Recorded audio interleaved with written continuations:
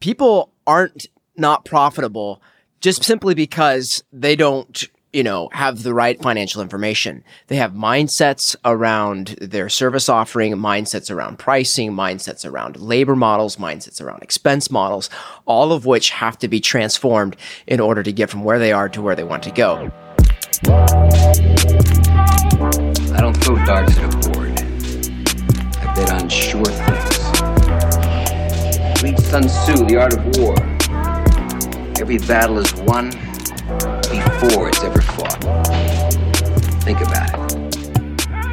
Welcome to another episode of the Profitable Property Management Podcast. Today, I have my brother from another mother and Daniel Craig. Good to have you in the house, man. How you doing? Seems like I should just be on this podcast. I don't know how to say that, but man, it's good to be on with you. Yeah, it was meant to be, man. Well, here we are, and I'm really excited to catch up on a bunch of different stuff, but I just want to dive right in because I have kind of an agenda here. You and I know each other really well. Yeah. And I'm reflecting back on what our relationship was early on. We founded Profit Coach, and the first thing that we did, like most businesses, early on, you're kind of playing house. The business isn't real. There's no brick building. There's no big team of staff. You have a booth background.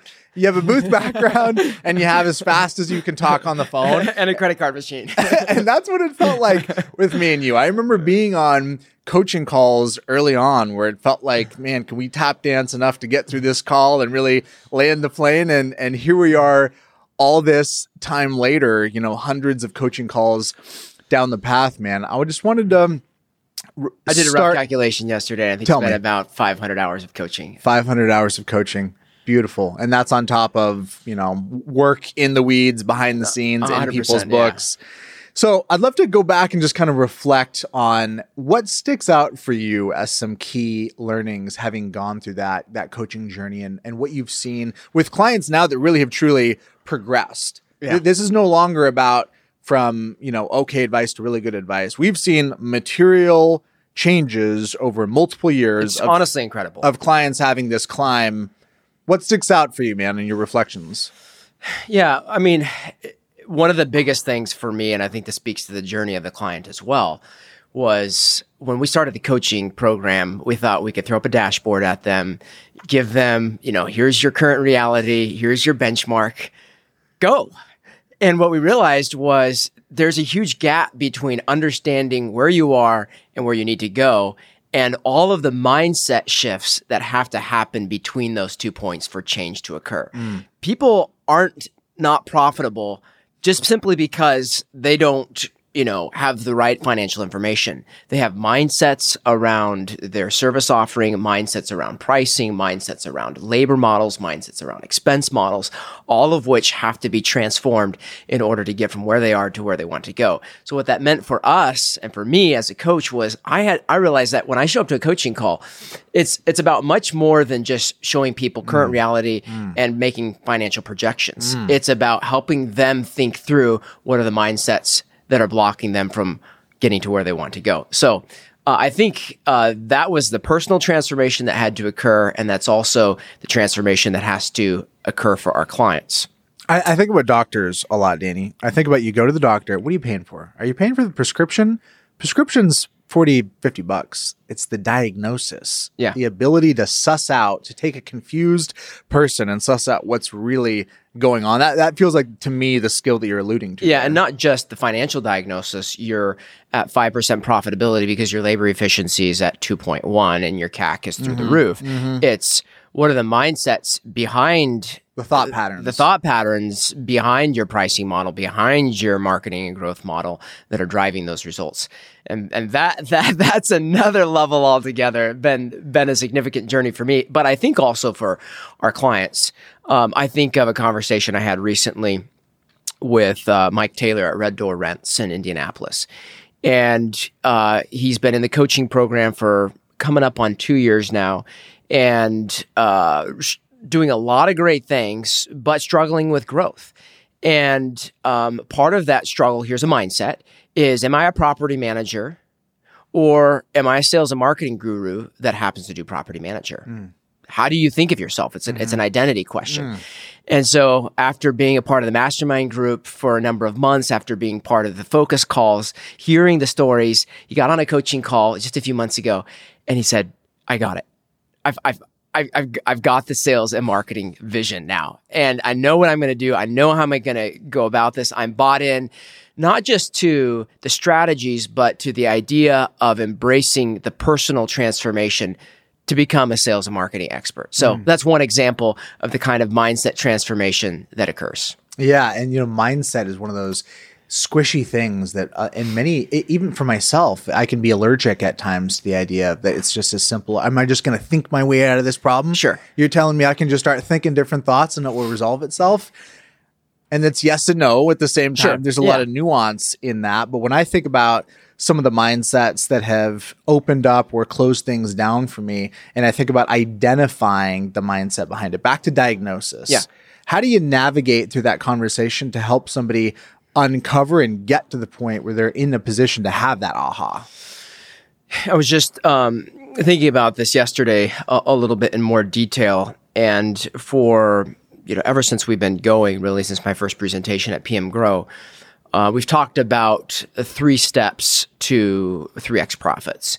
And they're number 1, get clear. Number 2, define the target. Number 3, stay on track. But there's some additional color there that came to me yesterday as I was thinking about this. And sort of the driver of clarity is honesty. And that is painful. And so when you talk about diagnosis, it's being willing to eat a little humble pie and tell yourself things like, I have the team I deserve. Leaders get the teams they deserve. I'll never forget the first coaching call. You and I both know what I'm about to say, where we get on the coaching call with this particular client. This isn't our very first coaching call, but first call with this client. And we're talking about his issues in the business and his horrible labor efficiency. And his answer to that dilemma was, people are blankety blank. Well, there's a lack of honesty. There's the blame game. Not a lot of self-reflection. Not a lot of self-reflection there. But over the course of that engagement, that the situation, but there's been a complete transformation. So to your point on diagnosis, number 1, get clear. But the driver of clarity is honesty and humility to be able to say, all right, I do have mindset issues potentially that are driving this business. Here's an issue. Maybe you lack focus as an entrepreneur. And the reason that you are not profitable is because you're trying to do 5 different things and you're doing none of them well. So I would say clarity and humility and honesty to get clear and just to be willing to embrace the realities of the business. And part of that looks like not making excuses. Here's another example. You've got significant churn issues, Mr. Property Manager. It's the market. How many times have you heard that at an If you were in my market, if you were in my market, it's a hot sales market. Well, it is. What are you doing about it? Are you slowing down the heat? Are you having the recurring conversations with your clients to say, you know what? It's a hot sales market, but we're not at the top, or whatever your opinion is on the matter. So it's honesty, it's ownership, it's humility, and to basically to admit, you know what? These are the realities of my business, and I more or less deserve them. I created them. So that's number 1. Number 2 would be defining the target. This also takes a dose of humility. But I would say the essence of this idea here is define the target, and specifically around that, what we want our clients to do is really understand their why.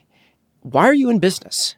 Are you in business to show up at an ARPM conference and tell people how many doors you manage?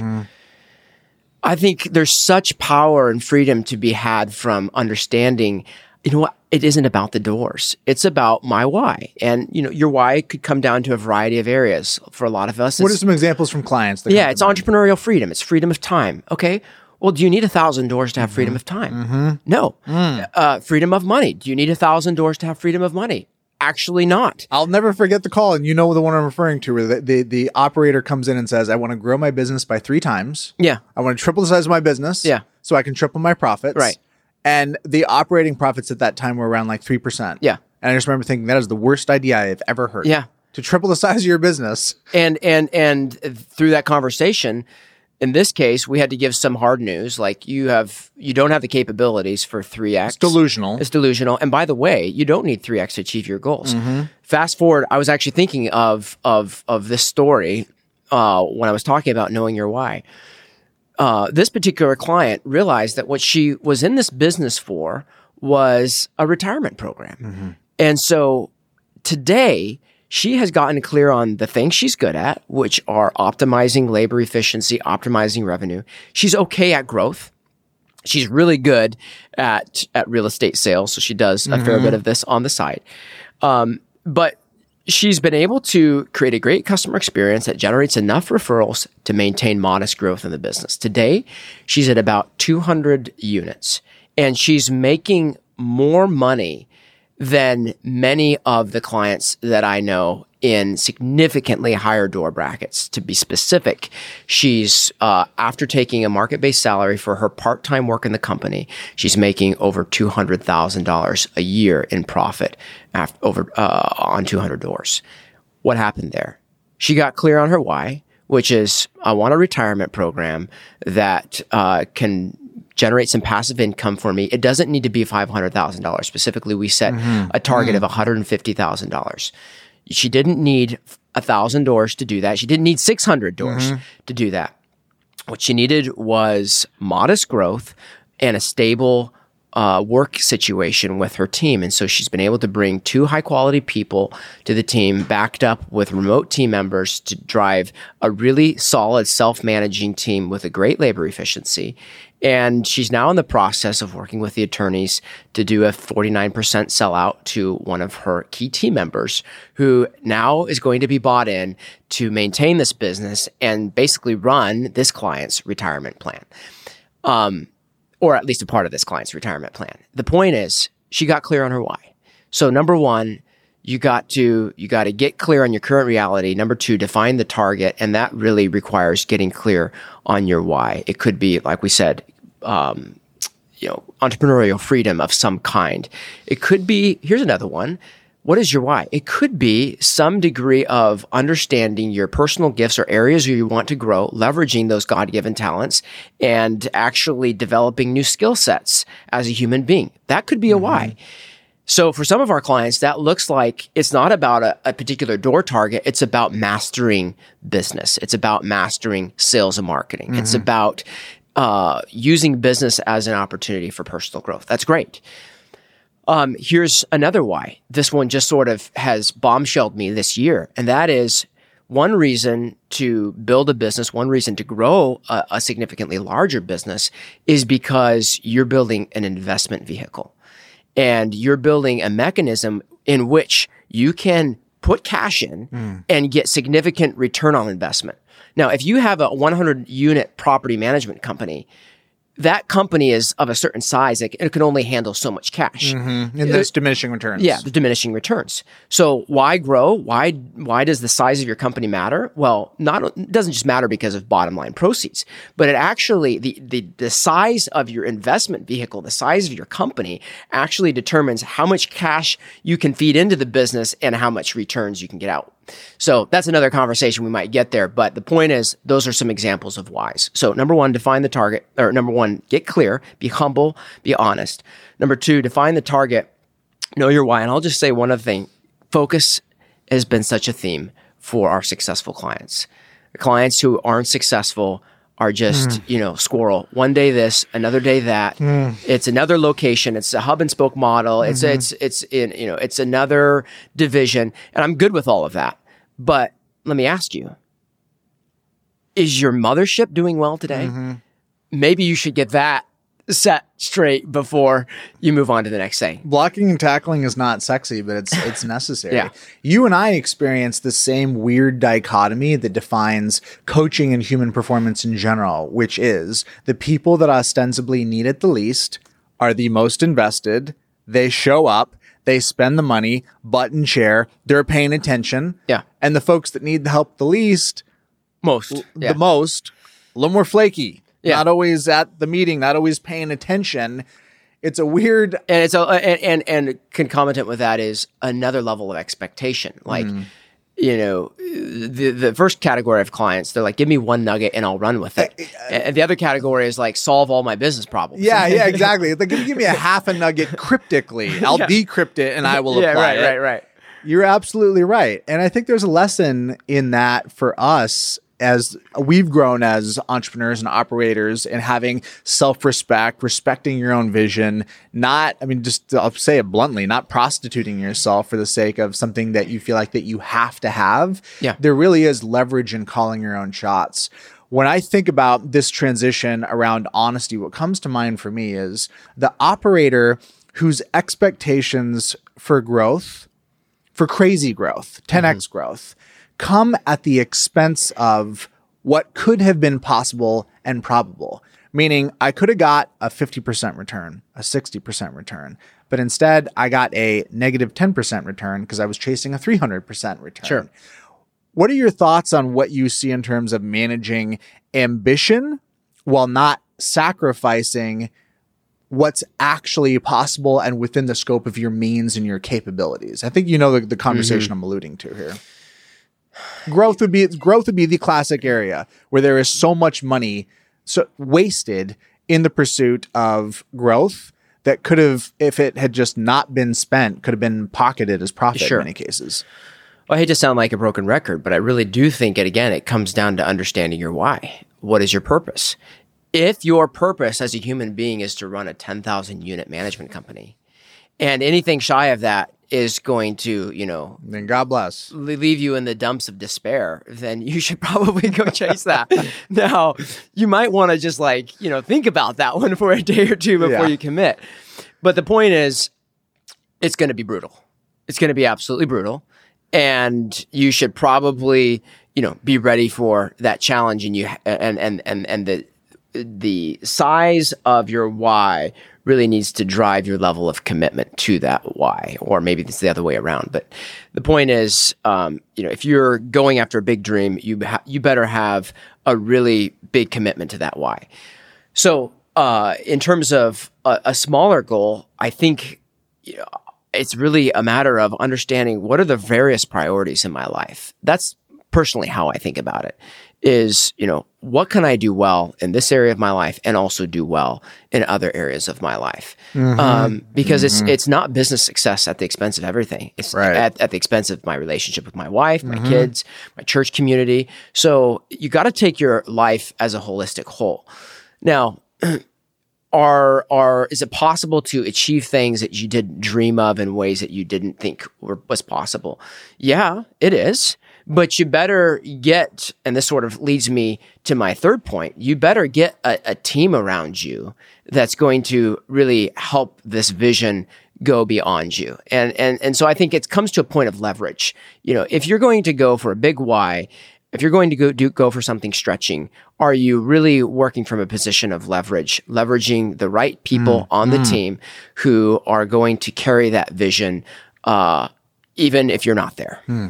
What's visceral to me around the people front, Danny, is so many times going through this experience myself and seeing it for others, where you can conceptually tell me that I could delegate and it would be great and I would get a good outcome, and how different that is than watching the before and after of either in myself or in an operator, seeing them have the experience of just working with that next level of talent. Yeah. Every time you get to that next level of talent, afterwards, it's like, duh. Obviously, you take it for granted. And yet for the next level of talent, it's like, well, I don't know if it's possible. I'm not sure if I should spend the money. Can I really delegate that, et cetera? Right. You feel me on that? 100%. And to that point, start small. If you really want to understand leverage in business, start by creating personal margin for change. I would say this is another significant, area of learning for me is the people that hit benchmark profitability create margin for change. They're not chasing owner tickets and tenant tickets. They've created margin for change. What's one of the best ways you can do that? Hire a rock star executive assistant to take that stuff off your plate and create that personal margin. Which you've done. Her name is Sadie. She's amazing. We love you, Sadie. Yeah. So, and then that experience begins to multiply itself. I mean, that happened for me. I hired this admin, she's no longer my executive assistant, which is sort of, she's graduated. She's graduated, which is sort of the bummer. But she's now taken our hiring and HR process. And, earlier this year, we had the opportunity to hire another coach on the team. And, that's been transformational. And, our chief development officer, Tim Peters, that's been transformational. But one of the learnings, and you gotta be judicious about this. And especially if any of my clients are listening, you gotta run the numbers, you gotta run the forecast. But the saying that says top A player talent pays for itself has shown itself to be true multiple times. Amen. So to your point, how big is big enough? How do you think about, a big gain versus a medium gain? I think it's really measured upon your commitment to personal change. If you're going to go for a 10x result, that's going to require a much higher degree of personal change than 2x. 2x, you can pedal a little harder, use a few tips and tricks from NARPM. And NARPM brings a lot of value to the table. Amen. So, but you can get 2x. But what about 10x? That's a different personal growth journey. That's a different level of focus. And, to be honest, every day we have to look ourselves in the mirror as entrepreneurs and say, am I habits and practices and thinking and mindsets really reflective of a 10x entrepreneur? Or let's face it, am I a 2x entrepreneur? You know what? And if you're a 2x entrepreneur, good for you. That's great. Whatever else you want to do in life, go do it. And don't put yourself under the burden of a 10x result. Well, so the 10x entrepreneur reference, that is a reference from a Dan Sullivan Concepts and Thinking. I remember watching that video, sending it to you, watching it myself, watching it with you multiple You're times. like, here's some Kool-Aid, drink it fast. Danny, that is kind of me. I do that frequently in my life. But I love that video. I think you told me it's no longer online. I found it again, so it's good. It's basically a video I just watched it this week of an entrepreneur articulating his shift in mindset from going, I'm winning when I'm making a lot of money and doing big things, to instead saying, I'm winning when I'm doing less. I'm doing as little as possible, delegating as much as possible. The 10x mindset that he articulates is fairly drastic and extreme, if for no other reason than it requires you to actually get clear on what it's going to look like to get out of the way of the business and to stop having that dependence upon yourself. And that goes back to identity. Yeah. If I'm needed, I'm the man. Right. If the organization needs me, when something bad happens, they're calling me. There's a certain sense of duty and significance and helping people, which ostensibly is noble. But boy, in my experience, that also is just incredibly limiting. And it's an enablement function to continue to choose to work with people that are never capable of rising above the level that you need them to actually have the autonomy that you want. So it's so interesting that you bring this up. I had a little bit of a personal crisis around this last week. We have about 24 people on the team right now. Every 6 months, we bring all the team in person for a retreat.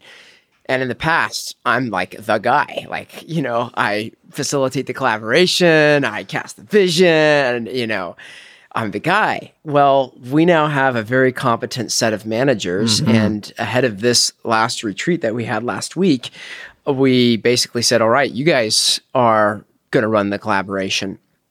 And they did. It was amazing. And it felt fantastic until we got to the very last session and everybody shares their wins for the week.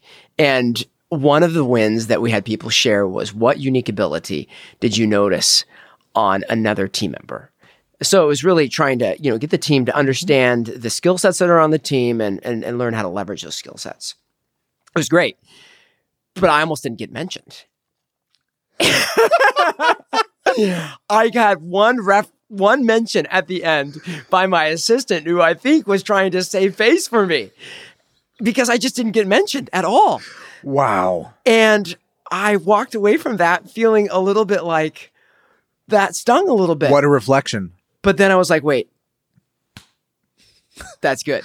This is the point. This is how it's supposed to work. This is how it's supposed to work. I think it was Sun Tzu that said something effective, that great leadership in a great leadership scenario, people walk away and they say, we did it ourselves. Yeah. But not for Daniel, not for Jordan. We couldn't have done it. They say, no, we did it ourselves. Yeah, it's a force multiplier, man. Well, here's what I'd love to pivot into. There's a lot of conversation around M&A, acquisition, disruption. It's interesting. Which I've been hearing ever since I've been in this industry, by the way. So. Undoubtedly. and I'm sure if we were in another industry, we'd be hearing it there as well. But you and I have a somewhat unique position in the sense that we participate with clients that are evaluating, and we participate at a pretty high level of fidelity. Yeah. And you even more so, you're more in depth in those conversations than I am. Sometimes I have a more shallow depth of conversation that's like, generally speaking, here are the considerations. On the left hand, we have this. On the right hand, we have that. A lot of the conversations that you're having are much higher fidelity. Like, here's the spreadsheet, here's your margin, here's the multiple. If you take the money, here's what you would have to do with it to be able to get a competitive return as opposed to what you're doing with it. What are you seeing and how are you thinking about these conversations based on the conversations you're having with folks that are fielding acquisition offers? And then we can go to the flip side. So people who are considering selling. Correct. Yeah. So this is an interesting conversation because I've been working with people for 4 years in this industry, and it's interesting to see what they've accomplished and interesting to see them work through the dilemma of to sell or not to sell. So I was reflecting on this a little bit, and I would say here's a list of some practical considerations around things to think about if you're considering selling. Number one would be only sell when you don't have to. What do I mean by that?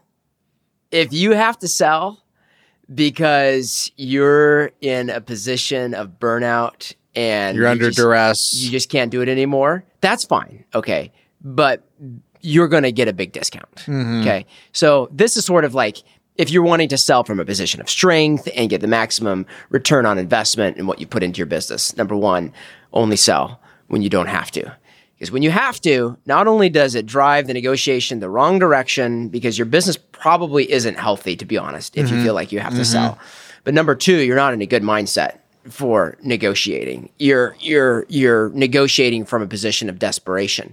And that's a horrible place to negotiate from. I'm so conflicted about this one, Danny, because I feel like, and this is something I've told people, is that the best reason to sell is if you don't want to do this any longer. If you're retiring, you have cancer, that is a non-financial reason. And given that the financial reasons generally don't favor selling a profitable business, it's actually one of the better reasons. If you're not in that situation, it's a much murkier financial position. So how would you kind of reconcile that thought? Yeah. Well, that sort of gets to my second point is only sell once you've achieved your why. Okay. So, if you've run the course of this business and you're at a point where you're like, you know what? I've got other whys in other areas of my life that sort of are, more important, higher priority than what I was pursuing in this business. So maybe it's not necessarily achieving it, but don't compromise your why unless you have a greater why that's, taking precedence over that. The point I was trying to make with the first item is only sell when you don't have to. Is I'm speaking from a position of financial integrity and whether or not you're getting maximum return on your investment. So that's the point there. But surely, if you're in a position where you're burnt out and you're hurting your family and whatever, you're hurting your health, and there's just not a way out, then okay, consider it. But I'd have to ask a question, which is, why did you get into business in the first place? And I think that's really worth some reflection. Because at the end of the day, you had a vision. And my question for you, if you're about ready to pull the trigger and sell the business in the midst of burnout and exhaustion, have you lost the vision? Do you need to re-clarify what that vision is? Do you need to get some juice again on the freedom of time, the freedom of finance, the freedom of purpose, the freedom of relationship? That was the whole reason that you went into business in the first place. And to be honest, Jordan, I think you and I and all of us as entrepreneurs have to have this conversation every week, if not every day. why am I in business? In those tough days, you have to get clear on that why. So, I guess I just sort of hesitate to say that selling in a state of burnout without a conscientious, clear decision that says, well said, I have recognized that this business has served its purpose and run its course, and I'm making a very calculated, values-based decision around this sell. Anything outside of that, I don't know. I'm not sure if I'm on board with that. Well said, man. Yeah, I totally received that. I think that's some really good pushback. And I think the question to ask is it the business that's the problem, or is it a set of problems that will follow you after the business is gone? 100%. It's kind of like in relationships, right? Is it the other person, or is it me and the way I'm relating to the thing? And I think that you make a good point that oftentimes what burnout represents is a set of emotional relationships with a set of problems that are solvable. And clearly, for the person that they're clearly solvable because somebody else is taking over the business. Sure. And what are they planning? Are they planning on taking over your dysfunction? Yeah. No, they're planning on fixing it and making it better. Right. What about the way they're relating to it is the specific thing that needs to get shifted to make it something that you would actually want to run? Because we have clients that have a great life and they're not killing themselves. Right. So I'm going to foray into an area that may be more or less risky, but you can edit this out of the podcast show if you want. Hit it. I'm in my 30s, so perhaps my perspective is somewhat suspect. But I have to ask you, are you letting an identity around age drive your decision to sell? Interesting. Because we live in an age in which a retirement philosophy says you should be able to retire somewhere in your 60s. And a lot of times what goes with that is a mindset that says, I can stop changing and innovating and growing as a human being in my 60s. And so what you may be up against is a clash of mindsets. Are you on a path of lifetime growth in which you're going to keep producing and you're going to keep changing and you're going to keep growing and you're going to keep learning as a human being? And that's one path. Or are you at a point where you're looking at everybody in their 60s that you're your friends and they're like, I'm done. And I'm not really saying one is right or the other. I think I have a preference to the former. But I know clients that are in their 70s and they're crushing it. Why? Because they've embraced the opportunity to continue to grow and to continue to change. Bryn here from Lead Simple. I love Lead Simple, but that feels like a given. Instead of telling you why I love it, here's Sarah Hatch from Hatch Property Management. We're very happy, and I recommend so many people to Lead Simple because I'm like, oh my gosh, it changed our world. It's totally changed our whole way of managing properties and staying in contact. It's the best business investment I've ever made. To learn more and connect with one of my teammates, go to leadsimple.com/podcast today. I can think of some people that come to mind here. This is a random name, but Lyle Haas is a name that comes to mind of somebody that's just continually wanting to stay on the edge. That edge of learning is something that's been so stimulating to me in my career. I've experienced part of that with you. My background is first in lead gen and then in software and then getting into finance and accounting with you. It was one of those new learning curves. And I remember one specific conversation being told something along the lines of, well, you guys don't know how to do that. Just thinking, I'm so glad you said that. Just wait, give me 18 months, give me 12 months. You and I have had a number of learning curves. I think the example was trust accounting. Specifically, yeah, exactly. Which now in retrospect is hilarious. But I think about that with the NARPM accounting standard. That was the original thing that we cut our teeth on, which is a huge learning curve, several thousand hours of effort. And that's been in the wild now. I mean, now we're at the point where there's reflections and conversations about going back, updating that, etc. But enough time has passed to get clear on the validity and the utility of that idea. What are you seeing out in the wild with client adoption and the difference in the impact that it's making? Because the NARPM accounting standard conversions that Profit Coach does outstrips coaching probably by a factor of 3 or 4, Yeah, right? that's about At this point, 100 plus conversions, Yeah. fair to say. Yep. What are you seeing? What are your reflections there? Good question. Well, I think one of the big reflections is that there is a lot of surprise in many cases when people see their numbers post-conversion. There's just a high degree of like, I don't entirely know what to expect. We just had a client recently who was so concerned about making sure that they looked good on the results of our diagnosis that they were trying to talk our conversion team into moving operating expenses below the line, which of course we did not do. So, there's a lot of like, what are my numbers? And which just speaks to people don't know. And that's not true across the board, but there's a healthy segment of that.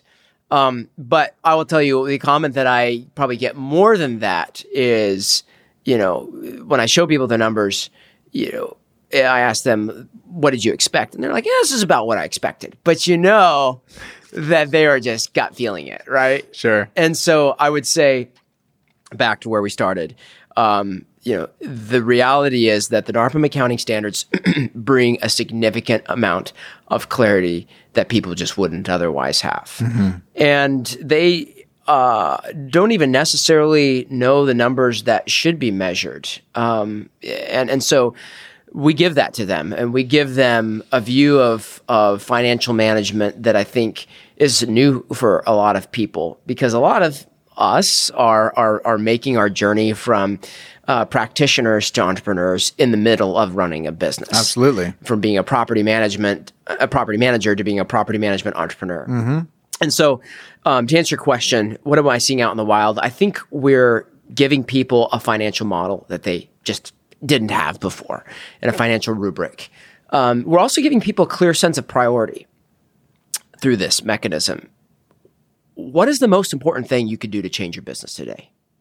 What's the lever if you put your hand on it and you pull it back? Right. Yeah, but for those listening, ask yourself that question. What's the most important thing you need to do to move your business forward today? Mm-hmm. Are you operating with that kind of clarity? Now, to be honest, it's one thing to have that clarity at a high level, and then you have all these tactics down below. And certainly it takes time to prioritize and understand the focus that you need to be pursuing. But at the end of the day, the numbers give you that priority to a large extent. And so I think, to answer your question, we're seeing a lot of focus around what are the biggest drivers that need to occur or the biggest changes that need to occur in my business to drive profitability. I'll give you a big one.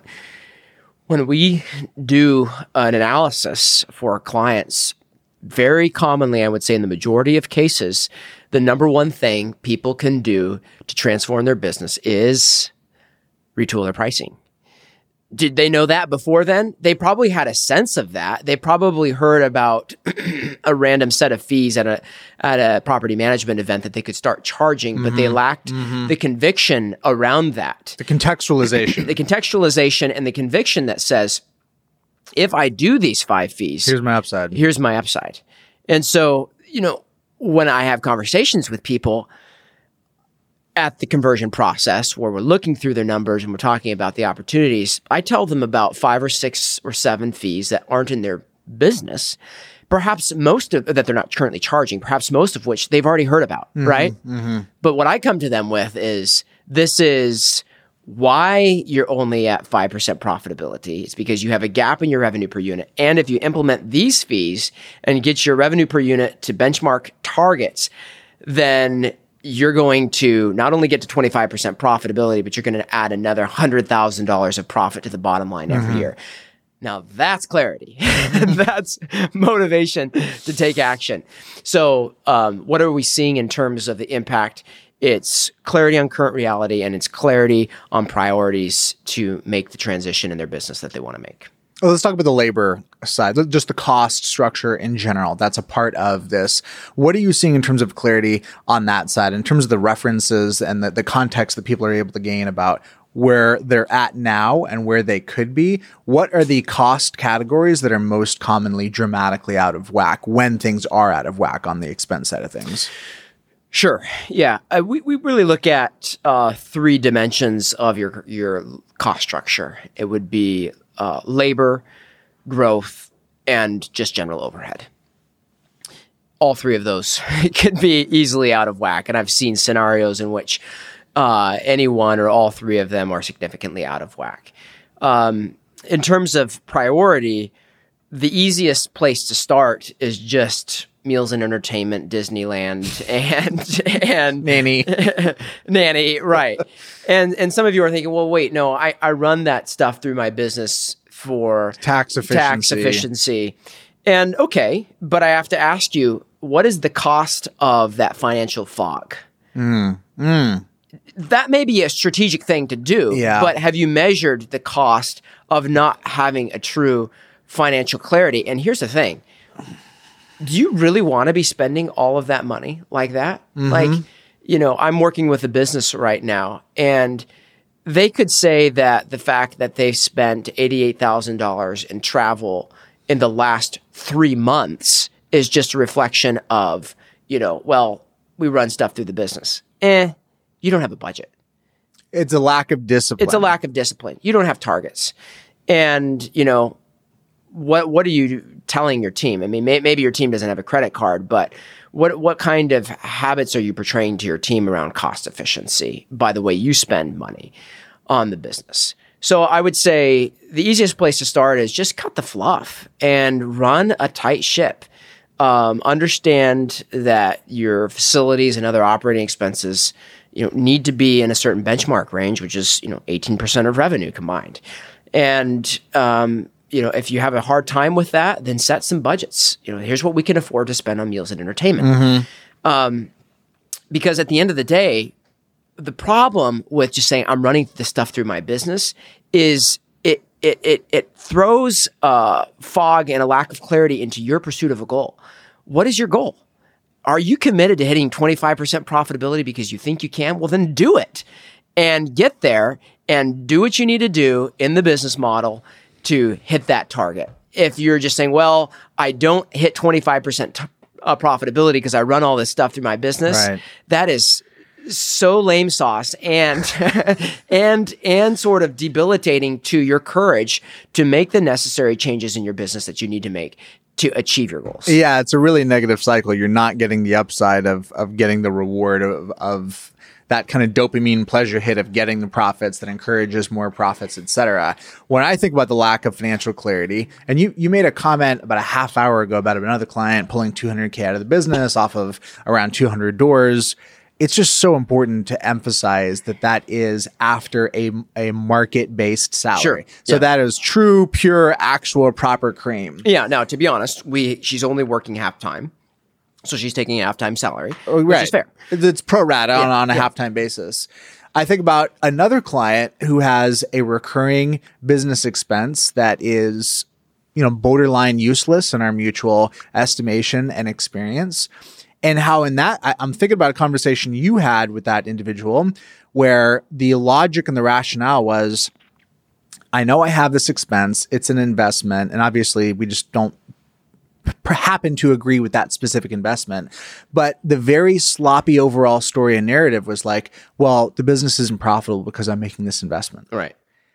The reality was, what you did was back out the investment. I said, okay, it still isn't working. Let's look at the profitability without the investment. It still is, but which they could have done. But it's this holistic experience of like, once you give yourself permission to not be running a tight ship, it really bleeds over into all aspects of your thinking about the business. 100%. Yeah. And I don't want to be overly dogmatic. Are there ways to parse these things out? Yes. But you need to have a clean, clear financial model that in which you can achieve success. Yeah. So the upside, this journey, this story arc, which is the most rewarding aspect of it to me. It's easy to dunk on folks that are doing it wrong. Boy, do we want to pay homage to the folks that are doing it right. And to see that trajectory, we reorganized the mastermind groups within Profit Coach to be organized based on net operating income, which had a dramatic impact. In just property management. In just property management, exactly. And it really catered to the entrepreneurial mindset, that competitive nature, and seeing folks progress up that ladder is incredibly rewarding. what for you are some reflections you have in seeing folks kind of hit some of those big picture goals? You mentioned the one client that we previously referenced, without using names. Any other reflections on the reward or the experience for you of seeing folks kind of progress along that journey and hit their long-term goals? Yeah, absolutely. It's sort of a weird thrill, but it's one that I enjoy, and that is getting on to a client call, looking at their dashboard and seeing a profitability chart that's going from 0 to 25%. Or a negative number to a positive number. A negative number to a positive number, exactly. But obviously, it's fun to look at that chart and to see the progress that they've made. But I think it's a lot more fun to consider what that progress means to them personally. And everybody has a variety of things that they do in life, and that freedom of time and finances expresses itself in different ways for people. But I think the thing that has been rewarding is to see that a lot of our clients are still in the game even after they hit the benchmarks, and they don't stop learning. They're still going. And I would say to you, make sure that as you think about your business, that you have a why that's big enough, right? Because there is this reality for certain people where they hit a goal and they hit a certain level of success and they're just lost in life. So you got to make sure, that doesn't happen, that your why is big enough. But I think of clients who have mastered one aspect of business, and this is the approach to adversity that I appreciate, which is master one, and move on to the next. And so they're doing really well in property management, and now they're moving on to building their own build to rent portfolios. So significant adjacent opportunities. But even still, they're not losing focus on continuing to tweak and retool their own business. I had an interesting conversation with a client the other day who I thought was sort of at the top of the game when it came to sales and marketing. And upon further reflection with this client, he was identifying significant gaps in their sales and marketing structure that he was, working on solving. And so even those who are successful, you have to ask yourself, is there still opportunity in our business to retool things, to tweak things, to develop a new level of mastery in the organization? And man, business and the changing world in which we live just, I think, continues to provide those opportunities. So it's neat to see clients continue to embrace that journey of growth, doing new things in new industries or adjacencies, but also staying in the game and finding new ways to add value, create value in their existing organizations. Well, we're an odd breed as entrepreneurs, constantly hitting new goals and benchmarks and still unsatisfied and looking for the new thing, something to maintain an edge. I'm curious, as you reflect back on your own journey as an entrepreneur, what has it meant to you personally? You and I have been in the trenches. I've seen a ton of growth in myself, and I know you've experienced that in yourself as well. So the business lessons learned are interesting and useful. But when you think about how it's holistically impacted you as a human, what has it meant for you in the totality of your life beyond just making a buck? Sure. Well, when I got started with this business, I sort of had a meaning 1.0 that I think about. And that was, I want to do cool things in life. I want to have some free cash flow to fund those cool things. And I think a business can get me that. And that's great. And I think that's where a lot of us start. We read Rich Dad, Poor Dad, and that's where we start. And so that was sort of meaning 1.0. Only trouble was that meaning 1.0 did not occur in the time frame or in the manner in which it was supposed to occur. And so while I still believe in meaning 1.0, and that is freedom of time and money, I've graduated, I did graduate to meaning 2.0, which was, even if I don't achieve those things in quite the time and manner in which I thought, boy, am I going through a massive personal transformation. And that is really, really rewarding. And so, it's a transformation of habits, of thinking, of faith, just change of bad habits of organization and delegation and whatever it is. And so that has been rewarding. But what I've realized is that the most rewarding thing, or at least meaning 3.0 for me, is now seeing and facilitating that change in other people. And we just came off, like I said, our week-long retreat. And I got to see that in full color, where we have a team of managers that are stepping up. We hired them at entry-level accountants, and now they're managing the company, leading the team conversations. And here was the coolest thing. As entrepreneurs, we drink this Kool-Aid, and we walk around with the Kool-Aid mustaches, and we hope that the people on our team sort of see it and catch on. And what I realized was that after, 3 years of drinking the Kool-Aid and trying to feed the Kool-Aid to other people, there were other people that were now feeding the Kool-Aid. Now serving it. And that was the most thrilling experience. Yeah. They were talking about our core values. Man. They were talking about our customer experience. They were bringing things to the table that I hadn't even thought of. And that's cool from a business experience. But what it represented to me was a transformation of leadership in these people. And that's tremendously rewarding. And people walked away from the retreat realizing that this is a different kind of company. And our vision of helping people become and achieve more than they thought possible is what drives me. And it is incredibly thrilling. So what's been my journey as an entrepreneur? Yes, it's about entrepreneurial freedom. I believe in that. Yes, it's about personal transformation. But now I'm getting so much joy out of seeing other people grow and become. And I believe that's what God has called me to do, and using my gifts to help other people maximize their gifts. Man, I'm just basking in that. That was a beautiful reflection. Thank you. And if you believe it long enough, it becomes true. Yeah. That's a big part of my experience in business.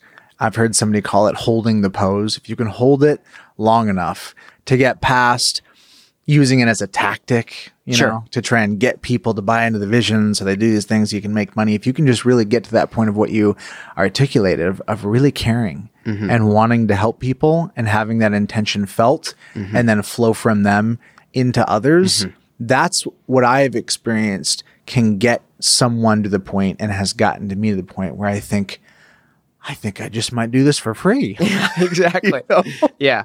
It's so much bigger than the money. And I couldn't agree more with that reflection, man. Because when it's just about the money and it doesn't happen in the time and in the way that you expected, you feel like a loser and a failure. And that's really, really heavy. And to free yourself from that and just to say, hey, this is, for many of us, for myself, and I believe for you too, this is a calling.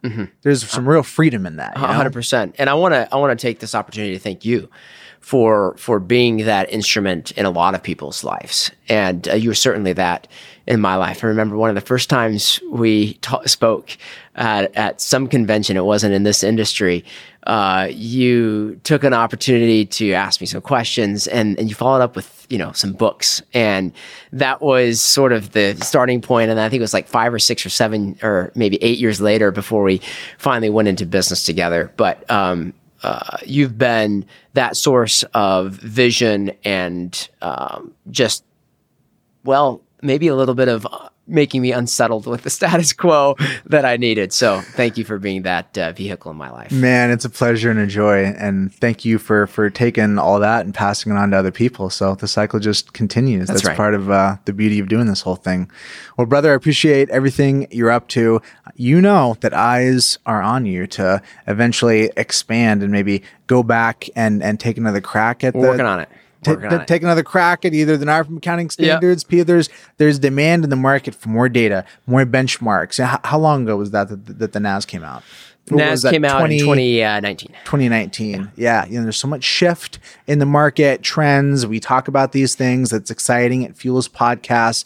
But at the same time, I'm want to put the bat signal out there in the air and say, I'm excited to, at some point here in the mid near future, be able to get back in the trenches with you and do some of that work, because it's incredibly valuable. And you were the only guy that I felt like could have been in that room with me when we had that conversation. And the conversation was something like, hey, Danny, we could do this thing. It'd be really cool. Like, that's my typical wind up, and 9 out of 10 times that fails. Every once in a while though, you have somebody that's like, yeah, we should do that. Don't know how, don't know when, not sure on the details of let's do it. That's part of the joy I've experienced with you, is being willing to take the leap and play ball with the partner, man. That's what 100%. A great partnership looks like, you know? You throw, they catch, and back and forth. So thanks for being a great partner. It's coming. It's in progress. So, all right, my man. Well, until next time, leave it there. Thanks so much.